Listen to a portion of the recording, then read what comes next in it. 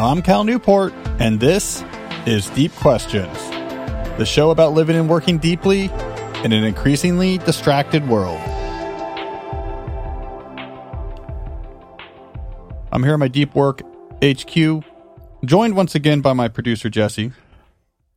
We had a week off of recording together. It's good to have you back.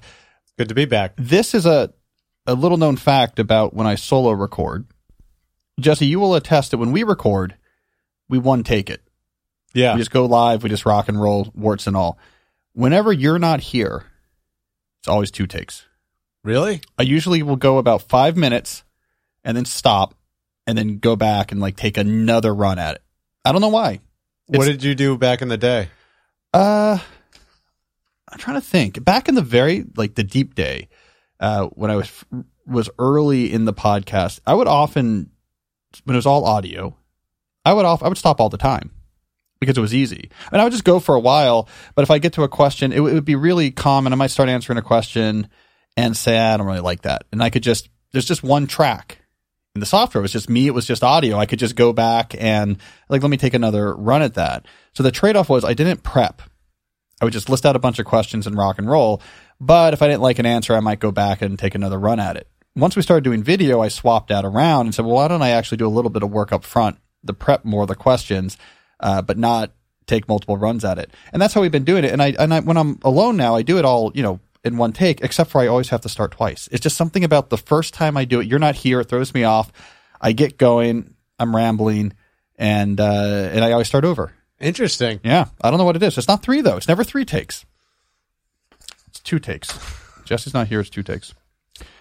So, I gave a talk the other day at my kid's school. Mm-hmm. It's me and some parents from the middle school. They asked if I would come give a talk about kids and technology, in particular kids and smartphones. What do we know about it? How do we know what we know about it? And what conclusions should we take away in terms of what the school policy should be, what should be recommended to parents, what parents should be thinking about with respect to their own kids? And I figured it's sort of a waste to have done all this research and build all these slides and only really deliver this information to a one room full of parents. So because I've had this question a lot, what is my take on kids and phones and when they should have phones and is it really dangerous? I thought we could talk a little bit about that on the show today.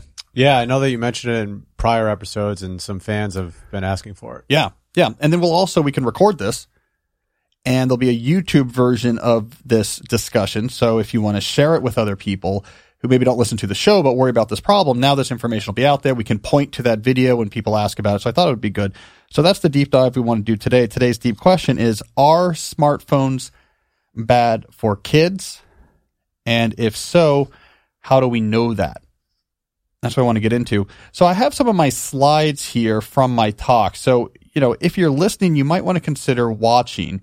This is episode 246. You can find it at youtube.com/Cal Newport Media or at thedeeplife.com if you don't like YouTube. It's episode 246. I'll explain what I'm saying. You don't have to watch it, but I'm just saying if you want to see some of these graphs I'm referencing, watching the video version of this might be suggested. So as I looked into this question of when did researchers become concerned about kids and phones and why, the whole story seemed to break up into 3 acts. That's why I called this in my talk a saga in 3 acts. The first act we can start, I'm going to call it roughly 2012 to 2017. That's the first act of this story. I call it an alarm is sounded. So this is the period where people first began to notice warning signs. This was actually the period in which the potential issues with smartphones and young people was first brought to my attention. So I remember as a young professor at Georgetown, this would have been in 2012, I was giving a talk somewhere on campus and I was walking to the talk with someone who was involved with the Student Mental Health Center at Dartmouth. It's called Georgetown. It's called CAPS. And if you're watching on the screen, you see a picture of the counseling center.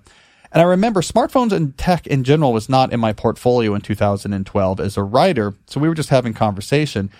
And this person mentioned to me, she said, there's been a big change recently. The number of students that we are now treating with mental health counseling here at Georgetown has jumped up. And not only has it jumped up, but it has disproportionately jumped up to be anxiety or anxiety-related disorders. So we're seeing a lot more overall students, and a much bigger proportion of the students we see are here for anxiety. I thought that was interesting. So I said, what's going on? She didn't skip a beat. She said, smartphones. And that caught me off guard at the time. Smartphones, what do you mean? She said, it's really clear to me, anecdotally, that the first group of students to arrive on campus having had smartphones during their adolescence were showing up way more anxious than we'd ever seen before. We can now look back retrospectively and see that this was not an isolated anecdote happening at just one university. I have a chart on the screen here for those who are watching. This is from the American College Health Association annual survey. It's showing percentage of U.S. undergraduates diagnosed with a mental illness. And what do we see? At 2012, forward, a very sharp uptick in anxiety and depression, which are, of course, quite interlinked by anxiety. So the dark vertical line, if you're watching this online, is 2012. So what this one person at Georgetown was noticing was actually a nationwide trend, that something changed around 2012. Keep that date in mind. It's going to come up again. I think the issue got brought to the public's attention writ large, so it expanded from individual educators and mental health professionals being worried to the culture writ large being worried about maybe smartphones are causing an issue. I think Jean Twenge really helped make this a national issue in her 2017 cover article for The Atlantic that was titled, "Have Smartphones Destroyed a Generation?" Now, the thing about Twenge is that her expertise is in studying differences between demographic generations. That's what she does. How is this generation different than that generation? She's very good at teasing out what's real and what's not. And as she said in this article, and I have it on the screen as well, she'd been doing this for 25 years. And she says, typically the characteristics that come to define a generation appear gradually and along a continuum. But then I began studying Gen Z. Around 2012, I noticed abrupt shifts in teen behaviors and emotional states. The gentle slopes of the line graphs became steep mountains and sheer cliffs, and many of the distinctive characteristics of the millennial generation began to disappear. In all of my analyses of generational data, some reaching back to the 1930s, I had never seen anything like it. So this demographer was thrown by how different Gen Z was, and not just Gen Z in general, but Gen Z starting in 2012. She began to make the connection that I think this has to do with smartphones. Here's another, I think, culture-defining moment. This was also 2017. A big article in the New York Times Magazine written by Benoit Denizet-Luz. The article is titled, "Why Are More American Teenagers Than Ever Suffering from Severe Anxiety?" And it's important because Benoit goes into this article. It's clear from the tone of the article that he is not very hospitable to the technology hypothesis. He was seeing this as a standard moral panic type argument. The same thing we always say, rock and roll music is going to corrupt the teens' brains. Video games are going to corrupt teens' brains. And he came into it with that frame. But there's a key point in this article where he talks to actual anxious teenagers. And I'm quoting him here. "To my surprise, anxious teenagers tended to agree." They didn't say, "Hey, old man, leave our phones alone." They said, "Yeah, these things are a problem." So by 2017, we've gone from spot reports of, wait a second, something is changing here. These young people, there's something different going on. And by 2017, we were openly debating, is it phones causing these issues? All right, this brings us to the second act, the data wars. This takes place roughly between 2017 and 2020. This is when researchers began to seriously try to gather or study the data to get a stronger, more data-driven conclusion on this question of, is smartphone somehow involved in these increases in anxiety that we're seeing? This was a period of both proposals and critiques, which is good. This is how new sciences emerge, especially in social psychology, which is by definition, a complicated field that rarely has super strong signals. There was proposals and critiques or responses to the critiques. And so that's why I call this the data wars. This was the period in which almost any New York Times article on this issue would say, with big caveats, there is some data, but it's contested. It's because this data war period is when the science was actually happening. Let me talk about two troubling streams of data that came out of this period, the critiques and the responses to the critiques. So the first bit of troubling evidence that emerged as we got more serious about this question was simply the timing. That 2012. That was a really, it's circumstantial evidence, but a really strong pointer towards smartphones at play. And here's why. There's lots of different reasons you could come up with for why young people between 2012 and 2020 were becoming more anxious. The world felt like an anxious place. We had the financial crisis. We had the financial insecurity that caused. We had the extreme partisanship and unrest that followed in the Trump era. And so it did seem like a period of lots that were going on. The problem is none of this fit 2012 in particular. The financial crisis was 2006 to 2009. The financial insecurity was felt strongly by the millennial generation. We were entering the job force then, not Gen Z. By the time Gen Z was entering the job force, that was largely in the rearview mirror. There was a lot of political partisanship and unrest that arose later in the 2010s, but that was after 2012. 2012 was the Barack Obama, Mitt Romney election. There was not an increase in partisanship there as compared to, let's say, even just a 2008 election in which we had Sarah Palin involved in that movement, compared to the contract for America, Newt Gingrich in the Clinton era, that type of partisanship. There wasn't something new that happened in 2012 that wasn't also there in 2009, wasn't also there in 1999. The populist revolutions of Trump, etc., that didn't really pick up speed until 15 or 16, right? So that explanation doesn't quite fit it. Also, as we got more data, we saw these anxiety rises among young people happening in many, many countries. So we could not pin this on particular American dynamics. So what did fit this? Well, here's Gene. Let me show a couple of graphs here. These are just a couple other graphs that are showing 2012 being a big deal. So we see female, especially with female reports of sadness and hopelessness between 2011 and 2021, we see a significant increase from 36% to 57%. I'm also showing U.S. teens with major depression, especially with girls. We see a 145% increase as we move from 2012 to 2020. So these are just examples of lots of things we're pivoting on 2012. Here's Jean Twenge. She said, okay, what does match 2012? It was exactly the moment when the proportion of Americans who owned a smartphone surpassed 50%. That's what's changed then.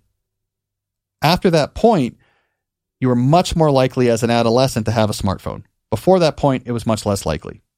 None of these other potentially anxiety-producing trends match that date nearly as well. All right, so this was the first bit of troubling evidence to emerge, right? It's circumstantial. And there's critiques. I would say one of the big critiques, and I'm showing this on the screen, an example now, was this idea that, no, we agree with you that there's not world events or cultural events that match the 2012 outside of smartphones, but the thing that really changed in 2012 was not smartphones, this critique says. It was that this new generation was coming of age and they're more comfortable talking about mental health. They're like, so this was a big critique in the early part of the data wars. You see rises in depression and anxiety because more people are willing to say, I'm anxious or I have depression.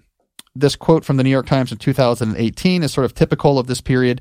Here's Richard Friedman writing the Times. He says, look, there are a few surveys reporting increased anxiety in adolescents, but they're self-reported measures from kids or their parents, and they're overestimating rates of discords because they're detecting mild symptoms, not clinically significant syndromes. This was claimed a lot during the early period of the data wars. So as good science does, it said, well, how can we look into this counter-hypothesis? And the right way to look into this counter-hypothesis is to say, let's find stronger proxies for anxiety that have nothing to do with self-reporting. And in particular, I put two charts on the screen here, and these are both tragic, but they also give us deep insight. The first chart is U.S. teens admitted to hospitals for non-fatal self-harm, ages 10 to 14. This gets around the self-reporting process. These are people who tried to harm themselves due to anxiety, and these are from hospital records. Look at girls. 188% increase between 2010 to 2020, with the increase getting particularly stark around 2012. Even more tragically, we look to the right, we see suicides among U.S. teens. 2012 jumps up 134% increase among girls starting around that 2012 point. So it was a reasonable hypothesis that, well, maybe around 2012 we just got more comfortable talking about anxiety and we were just picking up mild self-reported symptoms. Unfortunately, the hospital records show these indications rose at the exact same rate. So there really was an increase here. Kids are, and starting around this period, having worse mental health. The second strand of troubling evidence was the correlational studies. So social psychologists often will work with these giant data sets where researchers will go out and talk to tens of thousands of people and ask them about everything. And then after the fact, you can come back as a researcher and look for all sorts of connections within this data. If you want to know if people who like the color red as their favorite color are more likely to have had back surgery in the last 6 months, you can just go and look at this data and find those things and look for correlations, etc. So they did this. They said, let's start looking at this data. We'll look at young people and we'll look at correlations between these technologies and negative outcomes. And they began to find lots of strong connections. Here's just one of many, many graphs that were produced in this period. This particularly one looked at UK adolescents with clinically relevant depressive symptoms. The x-axis is number of hours per weekday on social media. The y-axis is percentage of teens who used that much social media that were diagnosed as depressed. And as you see, when you increase from no time on social media to 5+ hours, you get a significant increase in percentage of teens that are depressed. This is particularly high for girls, where you go from a 11% depression rate for girls who don't use social media to almost a 40% depression rate for girls who use 4 to 5 hours of social media. All right, so we saw a lot of studies of this type. This generated critiques. So other researchers came along and said, yeah, you're finding these correlations, but it's easy to find correlations between things. The effect sizes are small. And perhaps the most famous of these papers was published in 2019 by Przybylski and Amy Orben. This is known by researchers in the field colloquially as the potato study. They went in and looked at one of these big data sets and said, and I'll read them here, the connection is negative but teeny, indicating a level of harmfulness so close to zero that it is roughly the same size as they find for the association of mental health with eating potatoes or wearing eyeglasses. So they said, look, we looked and found these, you use more digital technology, you're less happy, but the effect is the same we found for eating potatoes on your happiness or wearing eyeglasses on your happiness. Their point being, these are so small that they're basically arbitrary. You're finding artifacts in the data. This article, the potato article, was cited a lot. Even until very recently, you would see major newspapers like the New York Times often saying, because this was very influential, studies show a potential connection between these technologies and negative mental health, but the effects are small. This is the type of paper that caused that. So, as good science does, we looked at this. Now, here's a response to the potato paper, co-authored by Jean Twenge and John Haidt. It was published in Nature Human Behavior, and it was called Underestimating Digital Media Harm. In this article, Haidt looked at Przybylski and Orben and said, well, wait a second. And I'm going to read his words here. The first issue to note is that the potatoes comparison was what they reported for all digital media use, not for social media use specifically. Digital media includes all screen-based activities, including watching TV or Netflix videos with a sibling, which are not harmful activities. In their own published report, when you zoom in on social media only, the relationship is between 2 and 6 times larger than for digital media. Also crucial is that Orben and Przybylski lumped together all teens, boys and girls, while many studies have found that the correlations with harm are larger for girls. So Haidt is saying it's almost like you're intentionally trying to reduce the negative impact. You're only showing the connection between all possible digital media use and negative social harms, even though your data set you were using had social media broken out. And all the discussion has been about social media. And Haidt and Twenge said, so we looked at your same data set and just looked at social media, and you had a much, much bigger response. A response that, especially if you break out girls, was 6 times worse than eating potatoes. A very significant response. So I say here on the slide, This is John Haidt being polite, because when you really read this critique, you're wondering, how is there any other explanation for the potato paper other than a set of researchers who are saying, we want to report there's not really a difference here? It's otherwise hard to explain why they would choose what they chose and not talk about these other aspects to their paper if they were really just trying to understand, is there harm here? All right, so let's get to the third act of this story, this research story on smartphones and kids. I call this third act, A Consensus Begins to Emerge. This covers the period of 2020 to 2023, so until today. Essentially, what has happened in the past 2 or 3 years is the critiques have largely fallen away, and a consensus is emerging in the field that, yes, especially for girls, there is a strong negative connection between these technologies and mental health. The reason why this consensus emerged is, first of all, the critiques, as we talked about before, the main critiques during the data war were pretty thoroughly debunked. You know, after the potato paper, it's not like there was a lot of more stronger papers that said, really made a strong case that there wasn't a strong connection there. And the timing argument really seems to have been won for the people who are worried about smartphones. So that happened. But then what we began to get, and this is how a lot of emerging literatures began to coalesce around a consensus, we began to get multiple other independent sources of investigation that pointed towards the same conclusion. And when you have multiple different types of threads that all begin to weave around the same answer, that's often what happens in complex literatures that points it towards a conclusion. And that really began to happen in the last couple of years. So one of the threads was natural experiments. Here's a cool paper written by an economist, Elaine Gu. And she looked at, in Canada, I believe, the arrival of high-speed wireless internet in a given province from town to town. When high-speed wireless internet arrived, heavy social media use became possible. Then you could have a smartphone and you could use it on the app. And so she looked at, if we have nearby towns, demographically and culturally very similar, but we end up in this natural experiment situation where one town gets wireless high-speed internet before the other, can we compare what's happening with teenage mental health in these two towns and see if there's a change? Yes, there was. Teen girls' severe mental health diagnoses increased by 90% when the wireless internet arrived. So it was a nice natural experiment. We also had some direct randomized control trials experiments. Here's a good paper by Melissa Hunt et al. They just took 143 undergraduates and randomly assigned them to either stop using social media or keep using it as normal. So it's a randomized prospective control trial. What did they find? The group that was told to limit their social media use showed significant reductions in loneliness and depression as compared to the control groups.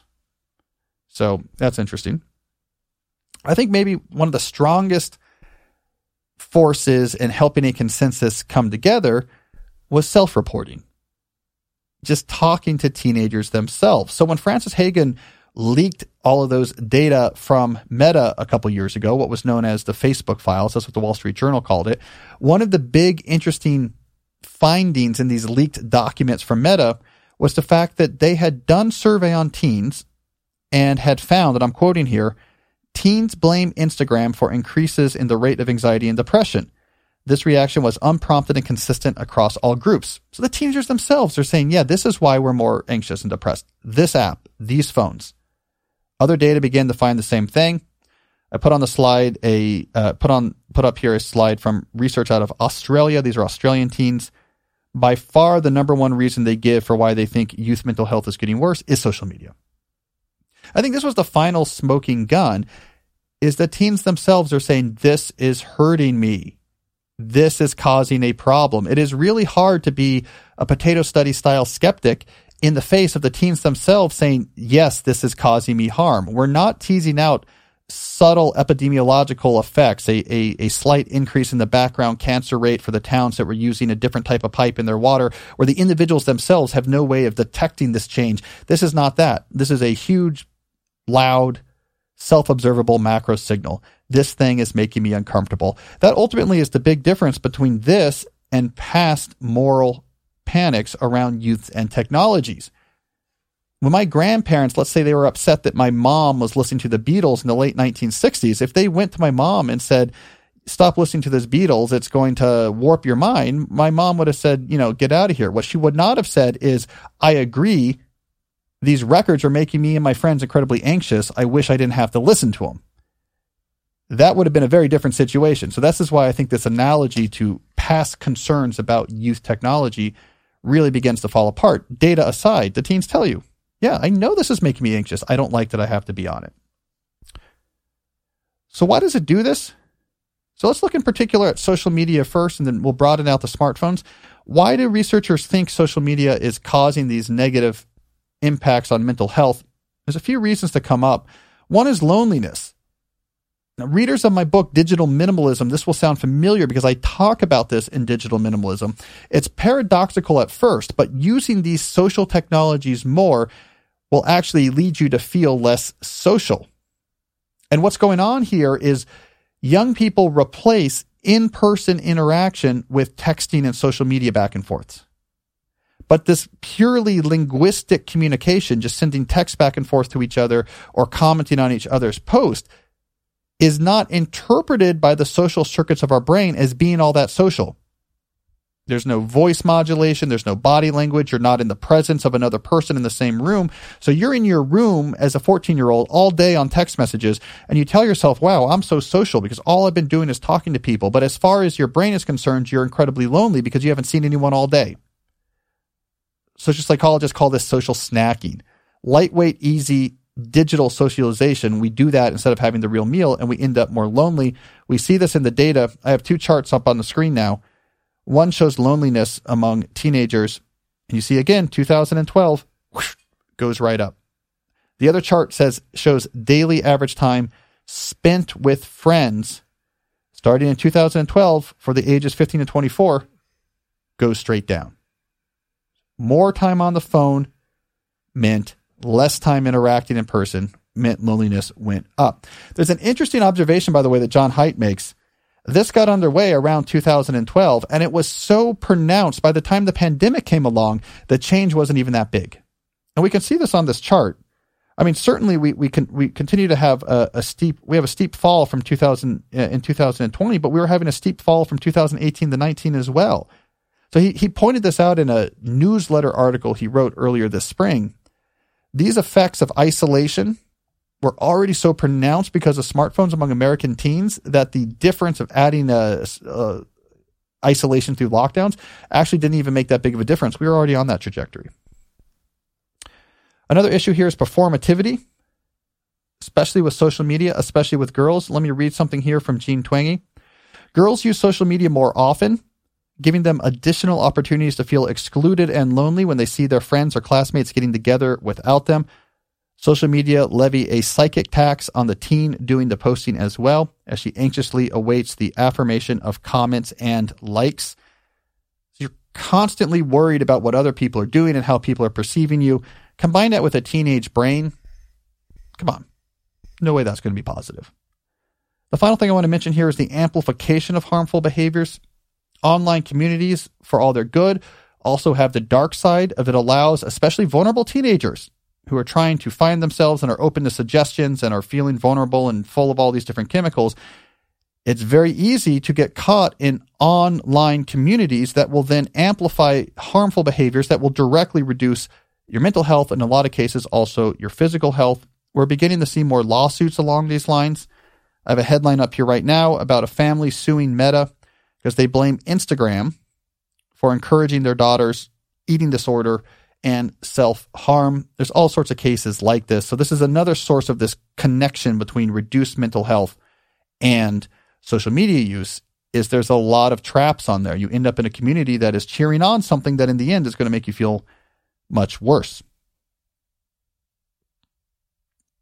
All right. Social media is not the whole story. A lot of this data is looking at social media. Some of it's looking at smartphones in general. I want to just briefly mention that even if you aren't using social media on a smartphone, if you're a teenager, there's other harms we know are there. Impeded thinking skills is critical. I talked about this in a somewhat recent episode of the podcast. I was talking about Marianne Wolf's work on the development of young minds when they spend more times on screens. The short version of this is deep critical thinking skills require training. Training requires things like reading analog books that you struggle with. You can take time to pause and make sense of what you just read before moving on. Training requires self-reflection, the ability to hold thoughts in your working memories and work on it, having that time alone and that familiarity with it. Smartphones get in the way of that training because it teaches your brain to instead move very quick, look like a L-shaped skim for things that are going to give you in text a quick hit of dopamine or excitement. Flee boredom. If you have any moments of downtime, have something right on your screen. I was watching, Jesse, I was watching this on the flight. It was not my flight to San Francisco. It was my flight to Utah a few weeks ago. Maybe like a 20-year-old guy sitting a row up in the aisle. Mm-hmm. I was watching him use TikTok. I mean, it was crazy. It's like, because he had his phone out. There'll just be like some weird video. He was watching on average 6 seconds, and then he'd swipe and another video would come up. And he would swipe and another video would come up. That's just all he was doing. The whole time? Well, I don't know, the whole time, but for a while. Yeah. And I was watching over his shoulder.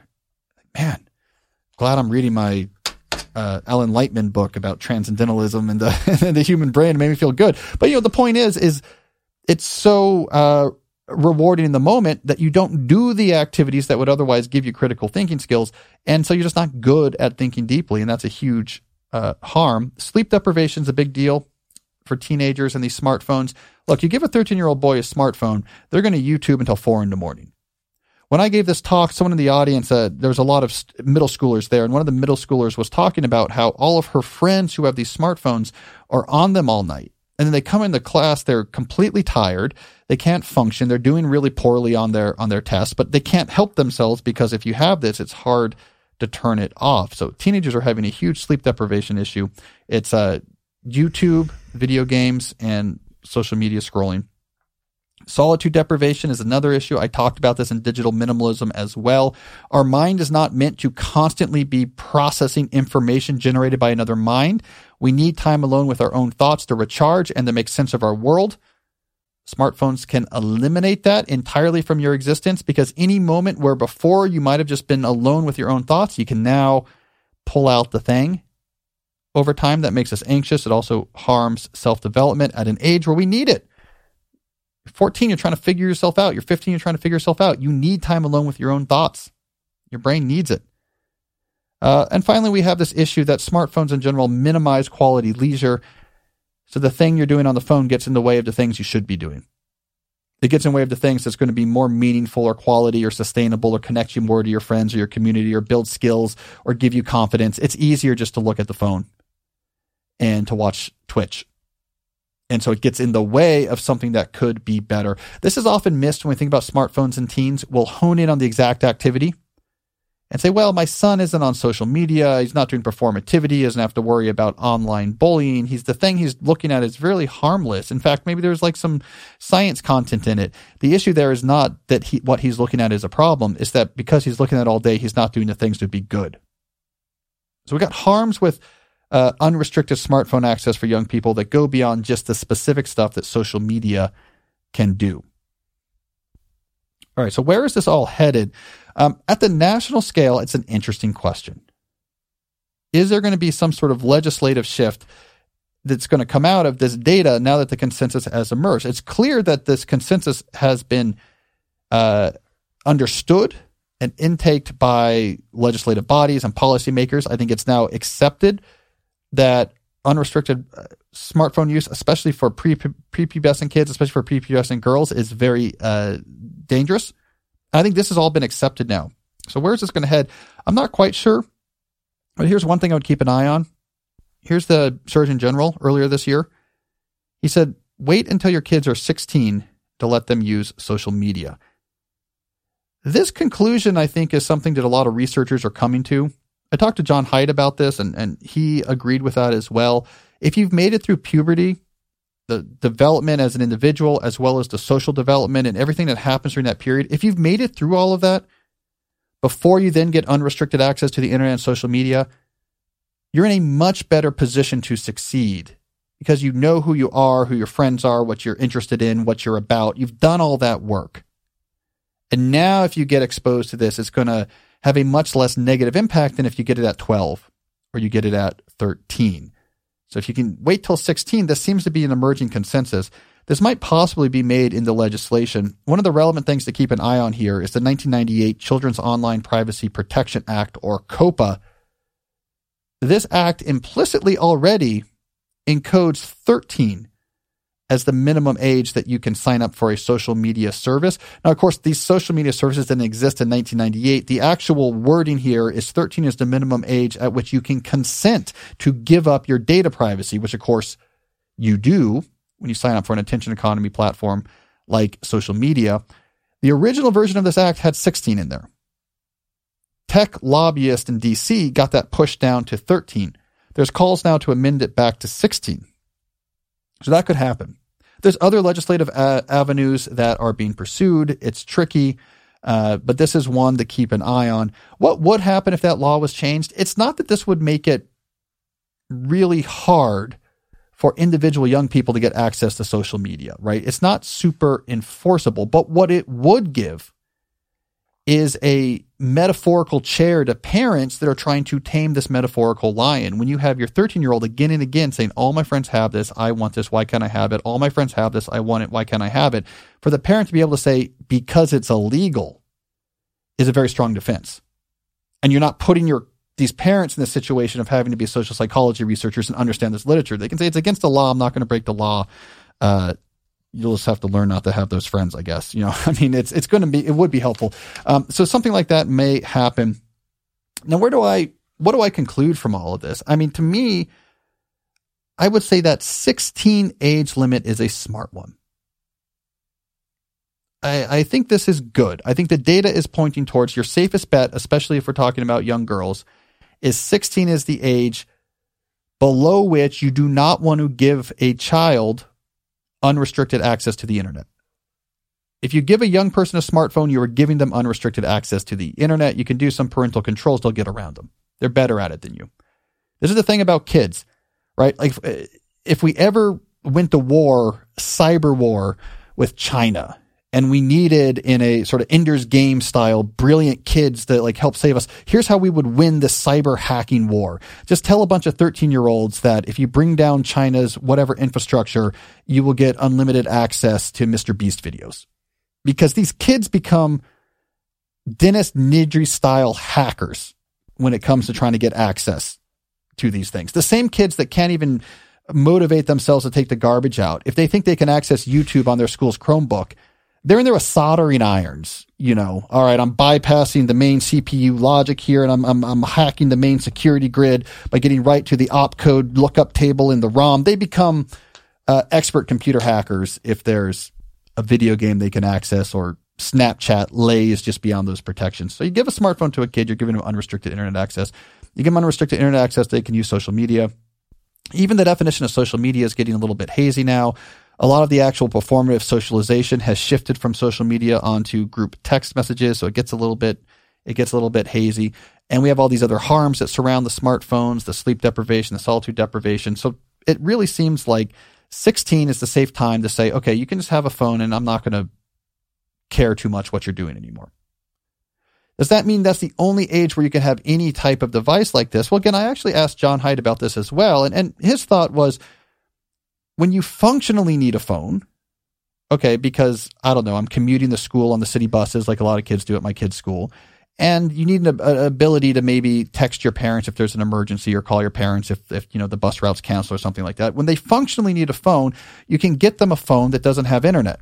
So when you get to an age where I'm independent enough that having communication ability with me is going to enable this independence, then get them some sort of communication device, but one without internet. 16 is when you can give them a smartphone that has everything. That seems to be the emerging consensus. I think 5 to 10 years from now, that will just be accepted. If you have a child right now and your oldest child is 2, you're not going to have to think about this when they become 12. The culture will have shifted. You won't be giving an iPhone to your 12-year-old. That will just be accepted. We're right now in this intermediate transition period where parents still have to make these decisions on their own. As far as I can tell, that's my best read of the literature. When it becomes, they're independent enough to functionally communication, give them a phone like a light phone, which looks great and can text well, but has no internet. Wait till 16 to give them unrestricted access. So you can't have your own iPad or your own smartphone until you're 16. They will yell and gnash their teeth, but come on. everything in the history of the world that teenagers have wanted that their parents don't want. The teenagers have said, all my friends are doing it. You have to give it to me. This is not necessarily different. So I think that's where we're heading. Obviously, there's lots of caveats here. Some kids have a much easier experience with these technologies than others. Parents clearly know their own kids. There is the one thing I'll also point out is I've heard before when I've been on the road or talked about my book is often sort of socially elite people have this storyline that less socially elite or less economically elite people need these technologies, and it's somehow classist to talk about this, that somehow having a 14-year-old not use a smartphone is like a yoga thing. It's like a luxury thing. And I can say, having worked with lots of different groups from lots of different backgrounds on this issue, they would say nonsense to that. Everyone is worried about the kids with this. Kids are worried about this in all sorts of different backgrounds, all sorts of different economic classes. So I don't think this is a yoga issue. It's just like a teen smoking issue. No teen should smoke. So we said you should wait till you're 18 to do it. I think it's closer to that than it is to, it would be nice to do meditation if you have the time for it. So we'll see. But Jesse, that seems to be where the data is right now. And it looks like policymakers are trying to get behind that. So we're getting close to a point where parents aren't going to have to figure this all out on their own anymore. There'll be some more of these consensuses. But I think that like, you're 12, here's your smartphone. Give us another 5 years. That's going to be considered something. Oh, wow. Don't do that. So will they still go on social media on their desktop? Well, yeah, but desktops are controlled. Here's the family laptop. You use it in the kitchen. I can see what you're doing. Much different situation. I mean, there's a lot of great stuff to do on the internet, but doing it through the family laptop, like we know a kid who's really into sports. And so their family got them a subscription to The Athletic. Like, this is great. Like, if I was really into sports and I was 13, to be able to, one of the activities I was able to do was like to go on the family computer and get super in-depth sports coverage. That's great. It's feeding an interest that the kid really has. Another kid who's really into chess and they can do, these chess games online. All that's great. But if all that's done through the family computer, it's like watching TV. You can't watch TV all the time, right? The parents say, no TV now. The TV's in the living room. They're in charge of it, but you got to watch a fair amount of TV and it's nice. And like, that's what the internet should be for a 13-year-old. There's all these cool things on here that you can do. Just like there's cool TV shows you could watch, but you can do them during times when it's appropriate on a machine where we kind of see what's going on. Yeah. And even if they have school issued laptops at like some of the private schools around here, there's probably some controls on that as well. Yeah, they all get around them. Yeah. They all get around them. Yeah, the school, it's funny. We had one of the neighbors who's always over, one of the neighbors is, I think, 7, maybe 8, hacked into YouTube on the Chromebook.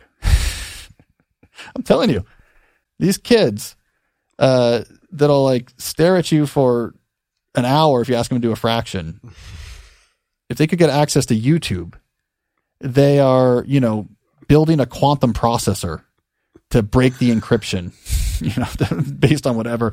But like, good news, I have a 128 qubit quantum processor I hacked together in the playground, and we're able to break the public key encryption that was keeping us out of Mark Rober videos. They become hackers. Anyways, all right. So that's some thoughts. That's where I think the research lies right now. I think that's where we're roughly heading. All right. So Jesse, what I want to do is we're going to move on to some questions. I found questions that roughly orbit this. I didn't want to do all questions about kids and smartphones. So instead I increased the topic that I felt this show was covering. And we're going to talk in general about distractions and technologies and dealing with distractions in the quest to build a deep life. So we'll be a little bit more general. And then at the end of the show, we'll do books I read in March. We never did that because I was traveling and technically we're still recording this episode in April, even though it's coming out in May. So I don't know. I feel like it counts. So at the end of the show, we'll get to the 5 books I read in March. First, however, I want to talk about a sponsor that makes this show possible. And that is Grammarly Go. Now, this is a very interesting new product offering from our good friends at Grammarly. It's ironic. I'm struggling to say Grammarly. I've been saying this for 2 years now. And for some reason, my grammar is wrong on Grammarly. Grammarly Go is very interesting because what's working on here is that it uses generative AI to help improve the writing you're already doing in the apps in which you already write. Now, for people who heard my podcast episode recently on these technologies, on GPT in particular, know that I'm not a big believer in the storylines that somehow these technologies have changed the entire world and they're intelligent or they're going to right away get rid of all jobs. What I argued in those past episodes is no, what these technologies are really good at is taking in text and producing new text based on your intentions or things you want. So this, Grammarly Go, is a perfect case study of exactly where generative technology, AI technology based on large language models, is really well suited. So here's the type of stuff you can do with Grammarly Go. So you're writing in whatever app you would write an email, you're writing in a word processor document, wherever, and you have Grammarly Go sitting there like a assistant who can help you with your writing. So one of the things you could do, for example, is say, and these are real examples, outline ideas on how to decorate a taco truck. Give me 10 possible captions for this post. You can actually ask for sample text that the assistant will generate for you, and you can then look at and integrate into what you are working on. You can also have the assistant, Grammarly Go, help you improve your writing. So maybe you write something and then say, hey, can you make this sound more exciting? Can you make this sound more professional? Can you make this sound more inspirational? This is the sweet spot of generative AI. This is what it can do so well that it spins your head. And so kudos to Grammarly to integrating this into their product line where it makes so much sense. So you can not only produce stuff you can work into your writing, it's also a way to just improve the sound or the tone of your writing. It's kind of a cool step forward. And this is where I think generative AI is going to have its impact in these targeted applications to things we do every day, especially text-based things we do every day.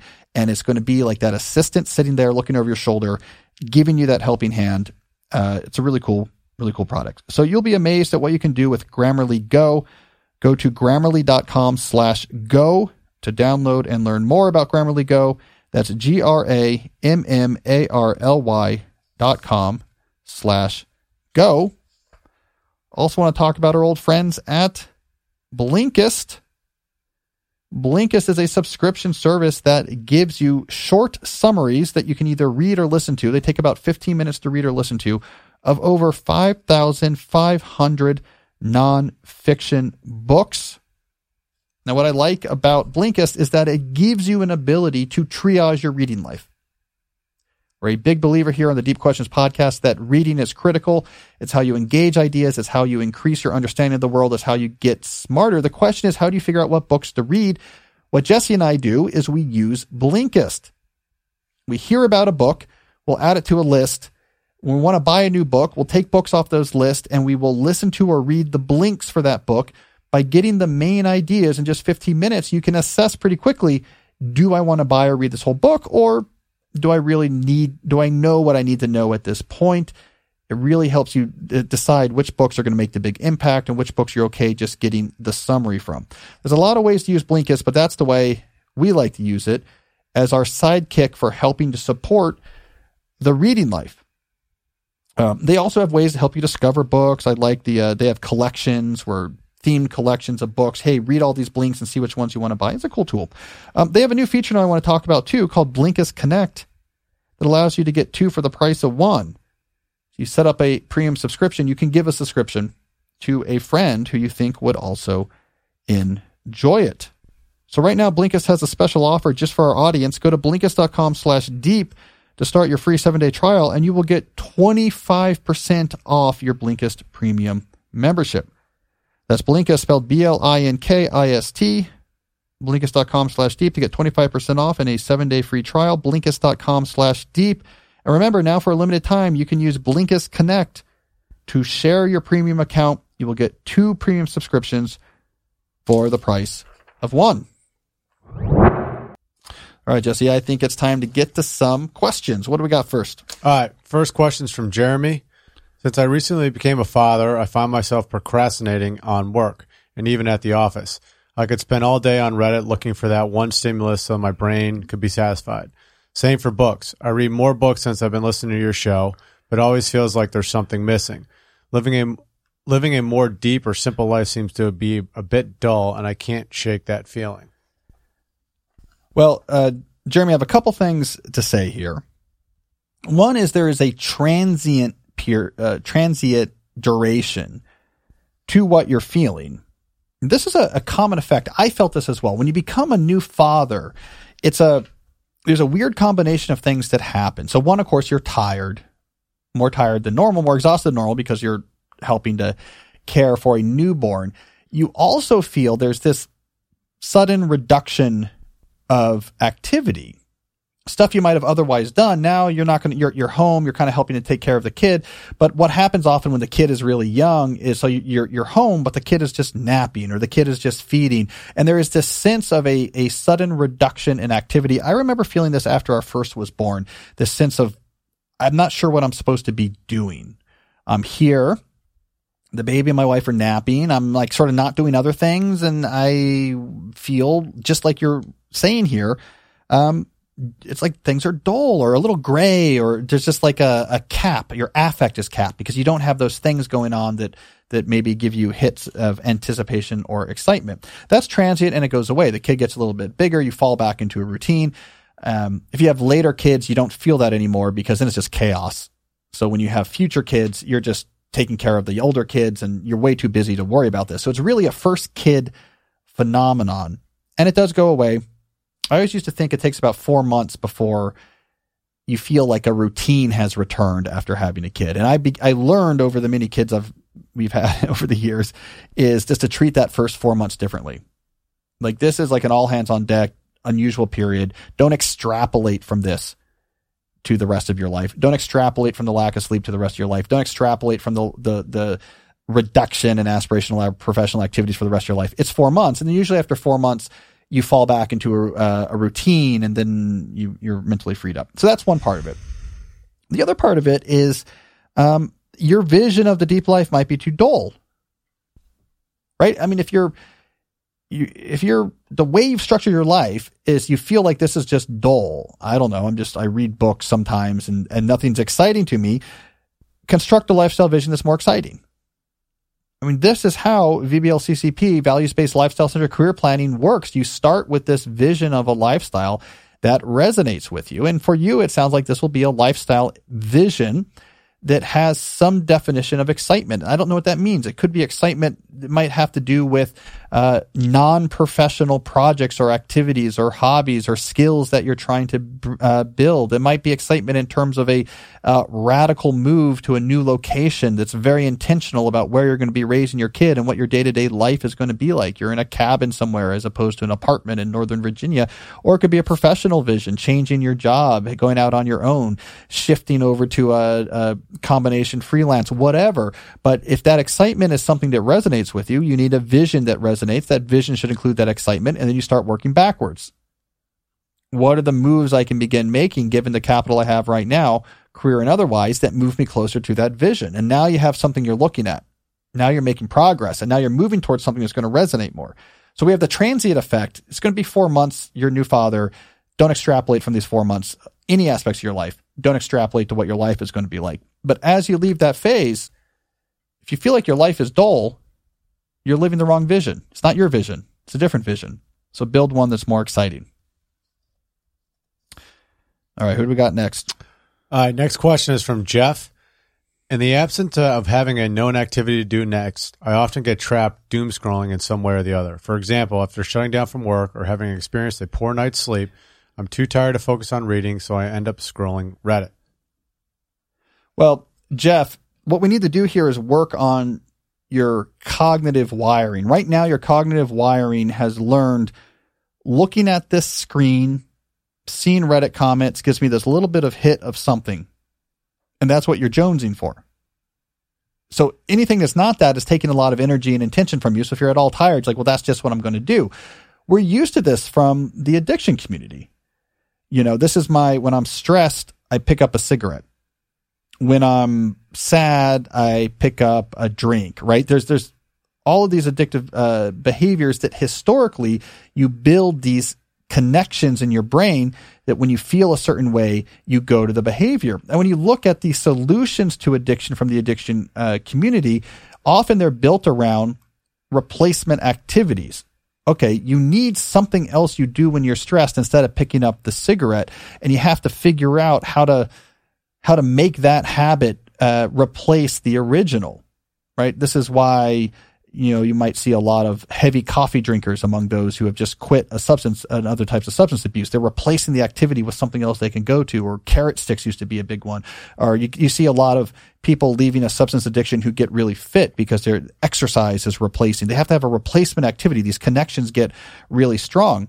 Now, the behavioral addictions created by things like doom scrolling Reddit are not nearly as strong as substance addictions. There's no chemical here that's crossing the blood-brain barrier and messing around with your actual neurotransmitter uptake. So our challenge here is not as hard as stopping smoking when you get stressed, but we have the same principles. So what I would do is, A, look at replacement activities, high-quality leisure activities at all different levels of energy requirements that you pursue and build in the habit and find enjoyment on. Some that require very little energy at all, some that require more energy. And then 2, add some obstacles to the current addictive behavior. I would say practice the phone foyer method. When you come home, you plug that phone in your foyer of your house. It's there if you need to go look something up, but it's not right there in their pocket when you're in the armchair or you're at the dinner table or you're trying to watch a TV show. You would have to get up and go find it to go to Reddit. And you would have to read Reddit standing up in the foyer. And you're like, I'm not going to do that. So you have a little bit of an obstacle, and then you invest in trying to find these other activities. It could be moving to fun books, paperback books, finding, 1970s era pocket paperbacks of spy thrillers, things that don't take energy to read that you get used to thinking they're fun. It could be listening to the radio or sports on the radio, yard work or craft, magazine reading, TV watching, walking with an audiobook, different types of exercise, all sorts of activities you can, through practice and intention, have them build up connections of this is what I do when I'm tired and I'm bored, and I get a lot of fulfillment out of it. So you got to go find and cultivate the alternatives and make the behavior you're trying to get away from a little bit more difficult. And then give it 2 weeks. It takes about 2 weeks. And you will find I have very little interest in doom scrolling. But I put on the baseball game on the radio, and if it's a little earlier, I like to go for a walk and listen to a funny podcast. It's not that hard to get these alternatives, but you do have to do a little bit of work. Jeremy and Jeff. We got a lot of J's here. All right, let's break that trend. Jesse, who's our next question from? Is it a guy with a J name? Next question is from Shelly, actually. There we go. You have talked about unrestricted smartphone usage not being a good idea for kids. Do you think heavy smartphone usage by retirees can worsen their cognitive skills? My mother is 65, and their smartphone usage has really shot up since they retired. It's really common. You hear about this a lot. People's parents of our generation, their parents retire, and for the first time really begin using a smartphone. They don't have nearly as much to do. There's not as much structure to their activities, and they get really caught up with online all the time, hitting that dopamine. It's like the kid who is raised without having access to sugar, and when they first get to college and have a meal plan card, are buying Twinkies every day at the convenience store because they're like, wow, I didn't realize this stuff tasted so great. I'm going to eat these every day. So it is a big problem. I hear about it a lot. If you're retiring, then I would say, yeah, keep that in mind.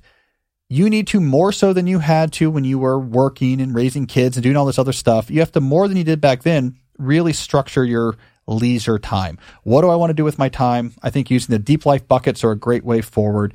Here's the aspects of my life. Now that I'm retired, let me work on each, put keystone habits and rules in place, and then overhaul one by one these aspects of my life. Choose at least one bucket to make a radical investment in. So where you make a radical move to support that bucket, you should always have at least one where you're doing that. So if it's constitution, you're like, I'm going to be one of these super fit 70-year-olds. Or if it's contemplation, you might get very seriously involved in your church or whatever it is, right? You got to put a lot of energy into that because idle hands are the devil's playground. And that's going to be the case whether you're 65 or you're 16. So I'd be careful about it. Now, if it's your own parent, there's not much you can do. I mean, you could gently tell them about digital minimalism and etc. But you know what? Was Dave Ramsey calls it, what was it, like diaper or bum wiping syndrome or something? It's like, if I change your diaper, I'm not going to take advice from you. So it's very hard. Look, if you're 70, you know someone who's 75 and is on their phone all the time now. You can also say they've earned whatever they want to do. I mean, they've had a long life. They've done a lot of things. And if that's what they want to do, I'm not going to stop them. But if I myself was retiring, I wouldn't want to end up, I think that's in some sense a waste of these years. So if it's yourself getting older, really focus on structuring, building around the buckets. It's more important now than it's ever been. If you know someone who's older, who's on their phone too much, you can tell them about this type of stuff, but I just wouldn't expect much changes. All right. Dave Ramsey gets these calls all the time, by the way. Yeah, I would think. Parents. Like, my parents are doing their finances wrong. And his answer is always like, you're not going to be able to change that. Or my parents are eating unhealthy. Yeah, it's like you're not going to be able to change that. Yeah. Yeah. That one, you're going to have to let their friends do that. Their parents aren't going to listen to you. Hey, did you see, by the way, speaking of Dave Ramsey, my old friend Ramit Sethi has his new finance show out on Netflix? I saw he came out with a book, and I listened to a podcast on him on the Divine. So he has a new show, How to Be Rich, sort of a big splashy Netflix show. And it's like a Dave Ramsey type thing. He goes and sits down with couples who are having financial issues and like helps them with it. That's what his podcast is about too, right? Yeah. So there's a TV version. It's kind of stressful. I would be so bad at this. You know me, like I have a very limited quota for how long I want to be around other people. I'm not extroverted, and to have to like work with all these really tense situations where like he hasn't told her about the money he spent on this, and they're all so upset. I would just be crawling for the exit. But Ramit's great with that type of stuff. He's big into like living a life that, like, designing a life that wouldn't be hindered by money, and then trying to design it. Same as your value-based, career-centric planning. Yeah, I've known him since like 2004, 2005. And I remember Ramit was the first person to tell me, he's like, I have this friend and his name's Tim Ferriss, and he wrote this book and it's really going to be big and I think you should read it. I remember that. He was buddies with Tim back then. Mm-hmm. His brother's cool too, Manish, entrepreneur. Cool family. Oh, and I wrote about Manish is in one of my books. So it's all connected. All connected. All right, let's do another question. What do we got? All right, next question is from Ryan. Your audience knows that you're not prone to adopt software or devices just because they're new or make a claim to improve your life. Could you give some guidelines on how to think about adopting new technology or software? So like Ryan, my default approach is just to avoid new things. If I can avoid it, I will. If I can kludge together something I'm already working, that's what I'll do.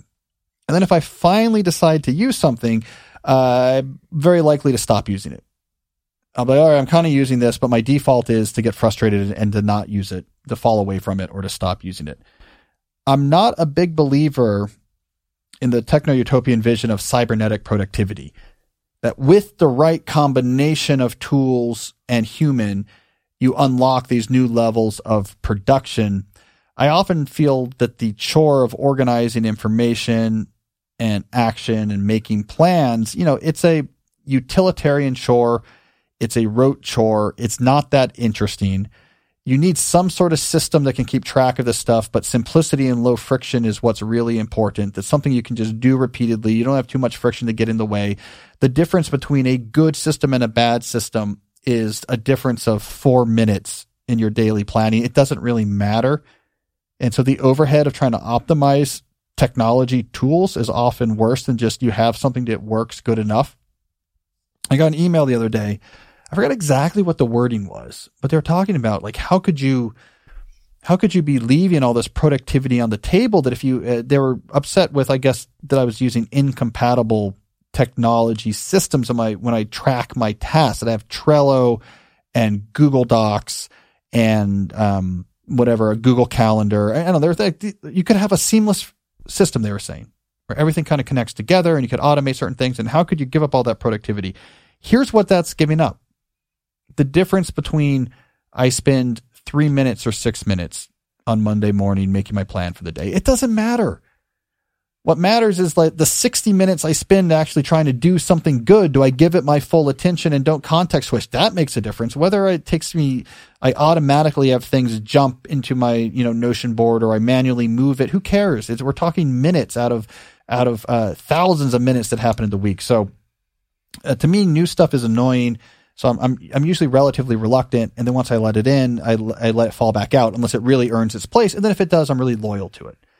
I would say the latest tool that's really earned its place, technological tool that's earned its place in my life in the sense that I didn't use it before and now I use it regularly, is probably Scrivener. Probably the writing software Scrivener. Had enough advantages over just using Microsoft Word that it stuck. I came into it tentatively, but I've now written a full book in it and probably a dozen New Yorker articles using it, and it's stuck. So it really earned its keep by doing something nothing else was doing in a way that consistently made my life better. That's what I'm really looking for. And if it doesn't do that, it's probably not going to stick around. Yeah, I got some pushback from, we did that notebook fallacy piece. Yeah. Where I said, like, look, professional idea people don't spend very much time managing or tracking or building systems to control their ideas. The proper organization and controlling and categorization and linking of ideas in digital systems is just not something that professional thinkers actually spend much time doing. And there's sort of like a correlation between that. There's a lot of people who like to do that and did not like that claim. Mm-hmm. That's true. Professional thinkers have plenty of ideas. They know it all. It's all down to execution. Yeah. Yeah. In fact, not having a system can be an advantage, because if an idea sticks around, I didn't write it down anywhere, but it won't go away. That's how I finally convinced myself, all right, maybe this is the one I need to act on. So like for like a movie producer or a screenwriter or director, the idea not leaving them actually is what they're looking for to see if an idea is good. So in some sense, having some sort of complicated Zettelkasten system that's constantly showing them things that could be interesting and making connections would defeat the point. Mm-hmm. All right, let's do one more. Let's keep rolling here. All right, last question's from Patrick. Thanks for your work. I got into it by my doctoral supervisor handing me a World Without Email, which changed my life. Now I feel more intentional about my choices than ever before. Here's my question. What advice do you have on staying deep when traveling to academic conferences? There's a little bit more background on here. Patrick is, he's a PhD student or maybe a postdoc now, and he's starting to travel. I guess his timing was such that a lot of his education had been during the pandemic where things were virtual, and now he's traveling again, so he's wondering about it. I traveled a lot in my academic career, especially as a grad student, all throughout grad school into my postdoc years. Traveled the world. Because what happens is advisors don't want to go to all of these places to present papers because it's a pain. That's what grad students are for. And so I spent my 20s traveling all over Europe and South America and Canada and the US, presenting papers and traveling on the cheap, etc. So I have a big experience with it. I would say, Patrick, don't worry about being deep while traveling for conferences. Here's my advice. Wander, whatever city you get to, wander the city. I've spent a lot of time wandering a lot of cities around the world. Meet people at your conference, socialize, learn who people are, relationship building. It makes it a much more interesting experience.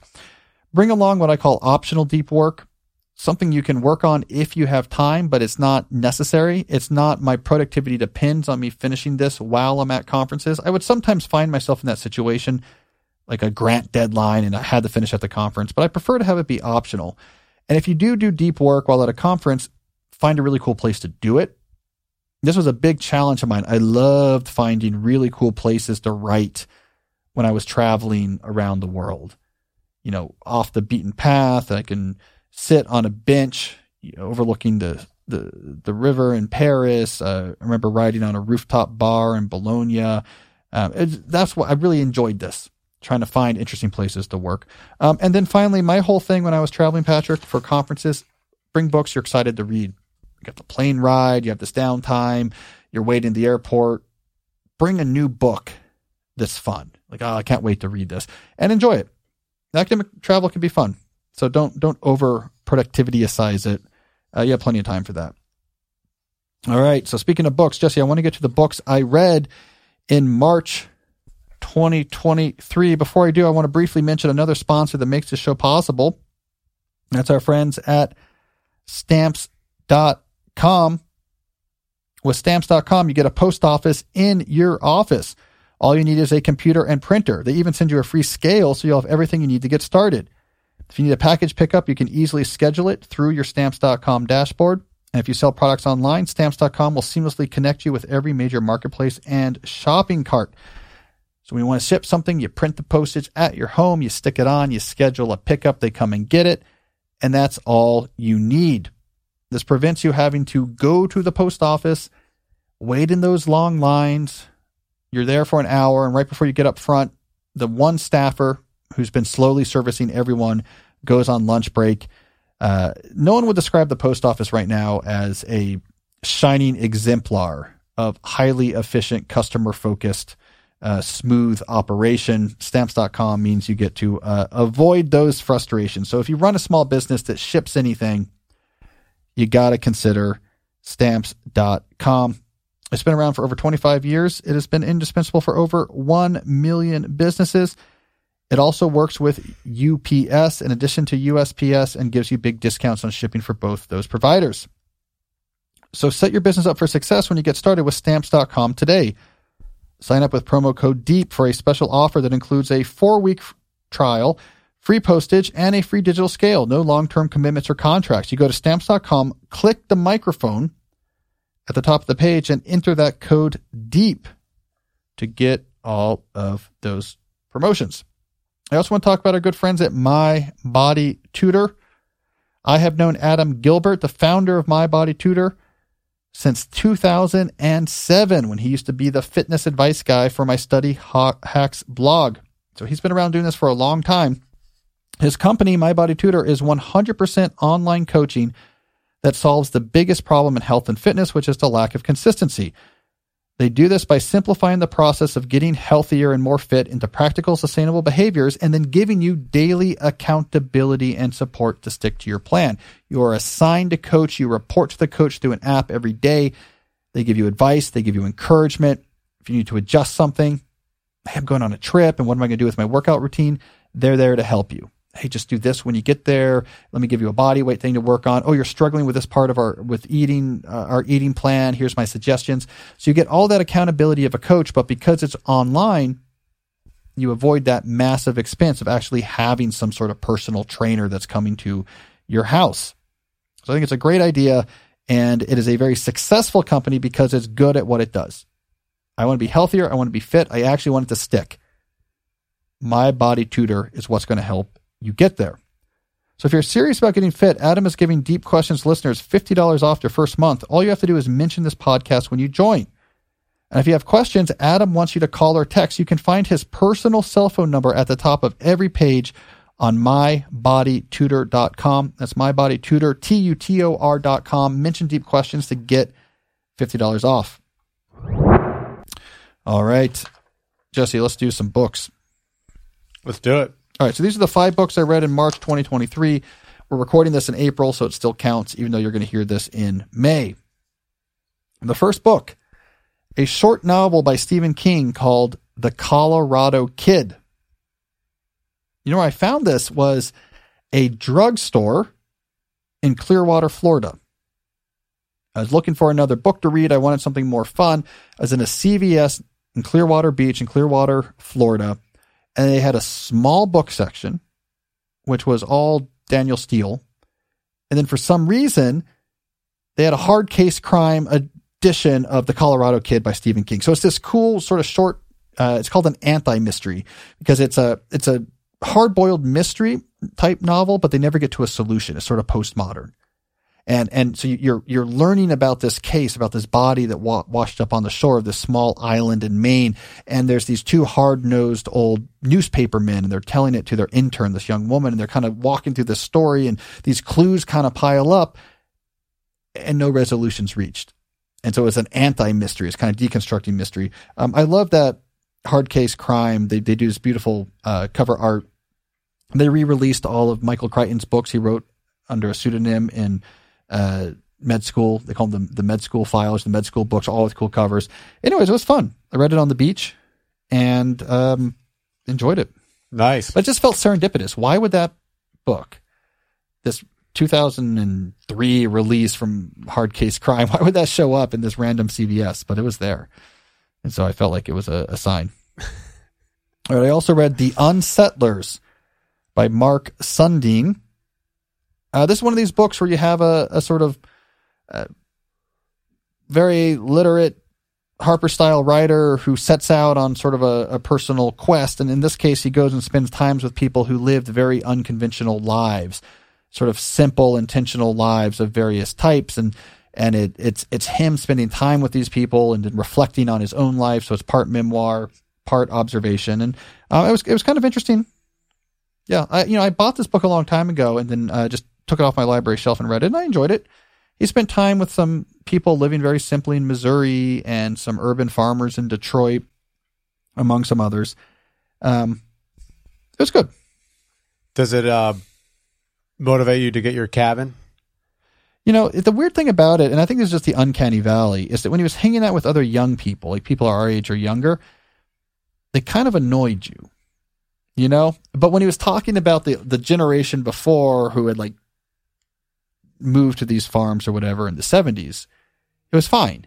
Like, yeah, these people are doing what they're doing. But when it was like other young people, it made me feel a little curmudgeonly. Mm-hmm. I mean, I'm Mr. Deep Life, and there were cases where I'm like, I think you need to get a job, because there was like some of this over the top stuff. These people that were like, we put on capes and bike around the country to try to raise awareness about bringing together the earth. And some of it felt like there's people super far adrift. Yeah. Not like, okay, here's what's they didn't go through a Deep Life systematic exercise. I'd say there's a lot of like big swings happening.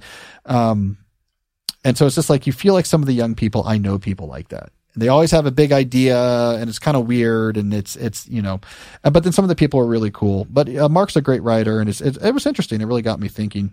But it was that book that led me to my next book, which was Living the Good Life by Helen Scott Nearing, which we did a whole deep dive on a few weeks ago.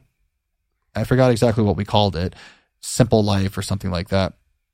But I read that after The Unsettlers, and this was the same idea, like Helen Scott Nearing leaving Manhattan and moving to this farm in Vermont and homesteading. But because they're Depression era people, there's this, they're not people and then you can come at them with an objective remove, and it's much more easy to sort of find aspiration and draw example out of them. So anyways, that book was cool. It was written in the 50s, and I did a whole deep dive on it. So Living the Simple Life or something like that. Mm-hmm. Yeah. So look for that episode if you want to find out more about it. I bought an old version of that. I felt like I needed I got the 1974 edition. Those type of books I like to read in the original editions. I read a novel. C.J. Box had a somewhat recent novel called Shadows Reel. I think I bought this in an airport somewhere. I like C.J. Box. His whole series is a game warden in Wyoming, Joe Pickett. And it's cool. I like the Wyoming stuff. This one's got a lot going on. Stolen falcons, Black Lives Matter protest, murderous henchmen seeking stolen Nazi memorabilia, which has shown up in Wyoming and ended up in the possession of Joe Pickett's wife. All of this happening in the same book. It was fine. So stolen Nazi memorabilia, that's stuff that the Nazis stole like while they were in power and then... No, American GI took when they raided the Eagle's Nest, Hitler's whatever. And I guess there was something, I don't want to spoil too much, but there was a photo album that a GI brought home to Wyoming, to where Joe Pickett lives. And it got passed down to his son. And there's something incriminating in there for, I guess, a political leader now in Eastern Europe. And so he sends these henchmen to Big Sleep County to go get it back. And they're kind of murderers. And they kill a bunch of people. Mm-hmm. But anyways, someone drops it off at the library. Joe Pickett's wife is a librarian, so she has it, and they're coming to, they're kind of lurking around the house, and all this type of stuff is going on. Yeah, it's interesting. CJ Box has got into some Twitter controversies aren't real controversies, but he's moved more. There's like more politics in his book. Like not super right-wing politics, but like right of center politics, Mm-hmm. And then he's getting pushback, like, why is this so right-wing or something? And he says, that's Joe. He's like, what's he trying to say? He's saying these are the politics of, this makes sense if you were a game warden in Wyoming. This is not my politics. This is the politics of the world of the book. So he's in this interesting back and forth. Like I was like, wow, this is interesting. There's a whole plot line in here about, Antifa. And in the book, it's all, really overprivileged white kids from rich households who are like dressing up in stuff and are like completely hopeless and are being manipulated by this evil guy who stole the Falcons. So it's like the whole plot line, this whole like anti-Antifa, outlet. It's like pro Black Lives Matter, anti-Antifa, like all this stuff is in CJ Box. When I think of CJ Box, it's typically like Joe Pickett is, you know, there's been a murder in the woods and he's in the game warden. So I don't know. CJ is going in interesting places. When was it written? That's pretty recent because it's all, I mean, it takes place during the, like, it must take place during the, when were all those protests and riots and stuff was 2020, right? So it has been written after that. I don't read a lot of CJ Box. I always like the idea of liking genre books, like detective books or these type of books. And I never really have gotten into a series. Like the last genre writer I really just read everything was Michael Crichton when I was young. But these new ones where it's like, here's the character, you know, it's like Hieronymus Bosch and Connolly or Joe Pickett and CJ Box. And here's the character. And every year there's a new book and it's this character. I really love the idea of being really into those, but it just doesn't click with me. Even the good ones, like CJ Box is fine. You know, Connolly's much better. Like Michael Connolly's great at this. But I just can't get into. I've read some. It just doesn't. I don't know why it doesn't do it for me. It's like fantasy. Like I should like fantasy books, and I have a hard time. And I blame Brandon Sanderson. It's somehow his fault. But like I should be a fantasy book fan, but you know I don't. I get bored. It's too much. Like thouest wizard's staff will smite the dwarf or whatever. And I should love that stuff. And I don't know, maybe it's just fiction. I'm just not an accomplished fiction writer. How many of the Stephen King books have you read? I have a hard time with King because they're so long. And he all of his good books he wrote on coke, and it's all like stream of content. It's just like, boom, it's all over the place. It's this really interesting approach, but it's like not my style. So I like the short ones, like the Colorado Kid is like great King. Yeah.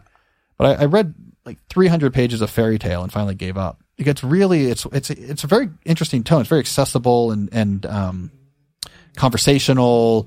And I don't know, it just feels too like it's just going and he's spinning out ideas and doing this and that. And I don't know, it's not my style. I like a tighter thing. But I should like Stephen King.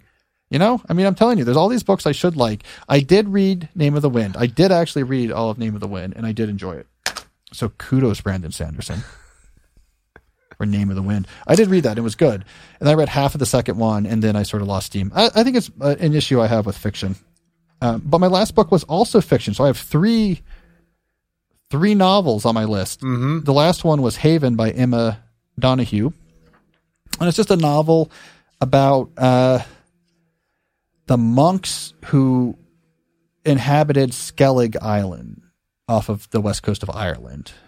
So there's this like desolate rock where there's a real monastery that was built on there in the medieval period. And I saw it. I was out there. Years ago, I spent some time in Dingle on the west coast of Ireland, which is real near to there. And it's a real place, a real monastery. They used it to film scenes from The Rise of Skywalker. So like the place where Luke Skywalker is like hiding away on that island, that's Skellig Island. And so this is it's historical fiction. So it's a fictionalized account of like the original monks. And it just starts inland in Ireland, and they sort of make their way out there, and they try to tame it and inhabit it. And that's the book. It was pretty good. Got to be cold out there on that island, right? Yeah, it's not optimal. Not optimal. I looked up the reality. So in reality, they used it seasonally for a while. Like the actual way it turns out is they raise sheep on it, and they would use it seasonally. It's not far from land. So the monks would come out there, and they would stay on there during the summer because they would keep sheep there, but they wouldn't live there full time. They wouldn't live there in the winter. They'd come back to the mainland. It turns out to be the reality. And then at some point they built some more permanent stuff, and then the Vikings just, you know how the Vikings do. It was good. I give it like a 7 out of 10. It was like fine writing, not great writing. Like 7 out of 10 is pretty good. Yeah. Not like a great novel, but also better than Shadows Reel by CJ Box. So like on the scale, there is no falcons being stolen or murderous Nazi henchmen. That was a pretty good book, but it wasn't I'm not thinking I got to recommend this to everybody. But I am proud of myself for reading 3 novels. Yeah. Like for me, the uncharacteristic. All right. Well, anyways, speaking of novels. Why don't let's do with novels, but we should wrap it up. Thank you, everyone, for listening to today's episode. We'll be back with another episode next week. And until then, as always, stay deep. Hi, it's Cal here. One more thing before you go. If you like the Deep Questions podcast, you will love my email newsletter, which you can sign up for at calnewport.com. Each week, I send out a new essay about the theory or practice of living deeply. I've been writing this newsletter since 2007, and over 70,000 subscribers get it sent to their inboxes each week. So if you are serious about resisting the forces of distraction and shallowness that afflict our world, you got to sign up for my newsletter at calnewport.com and get some deep wisdom delivered to your inbox each week.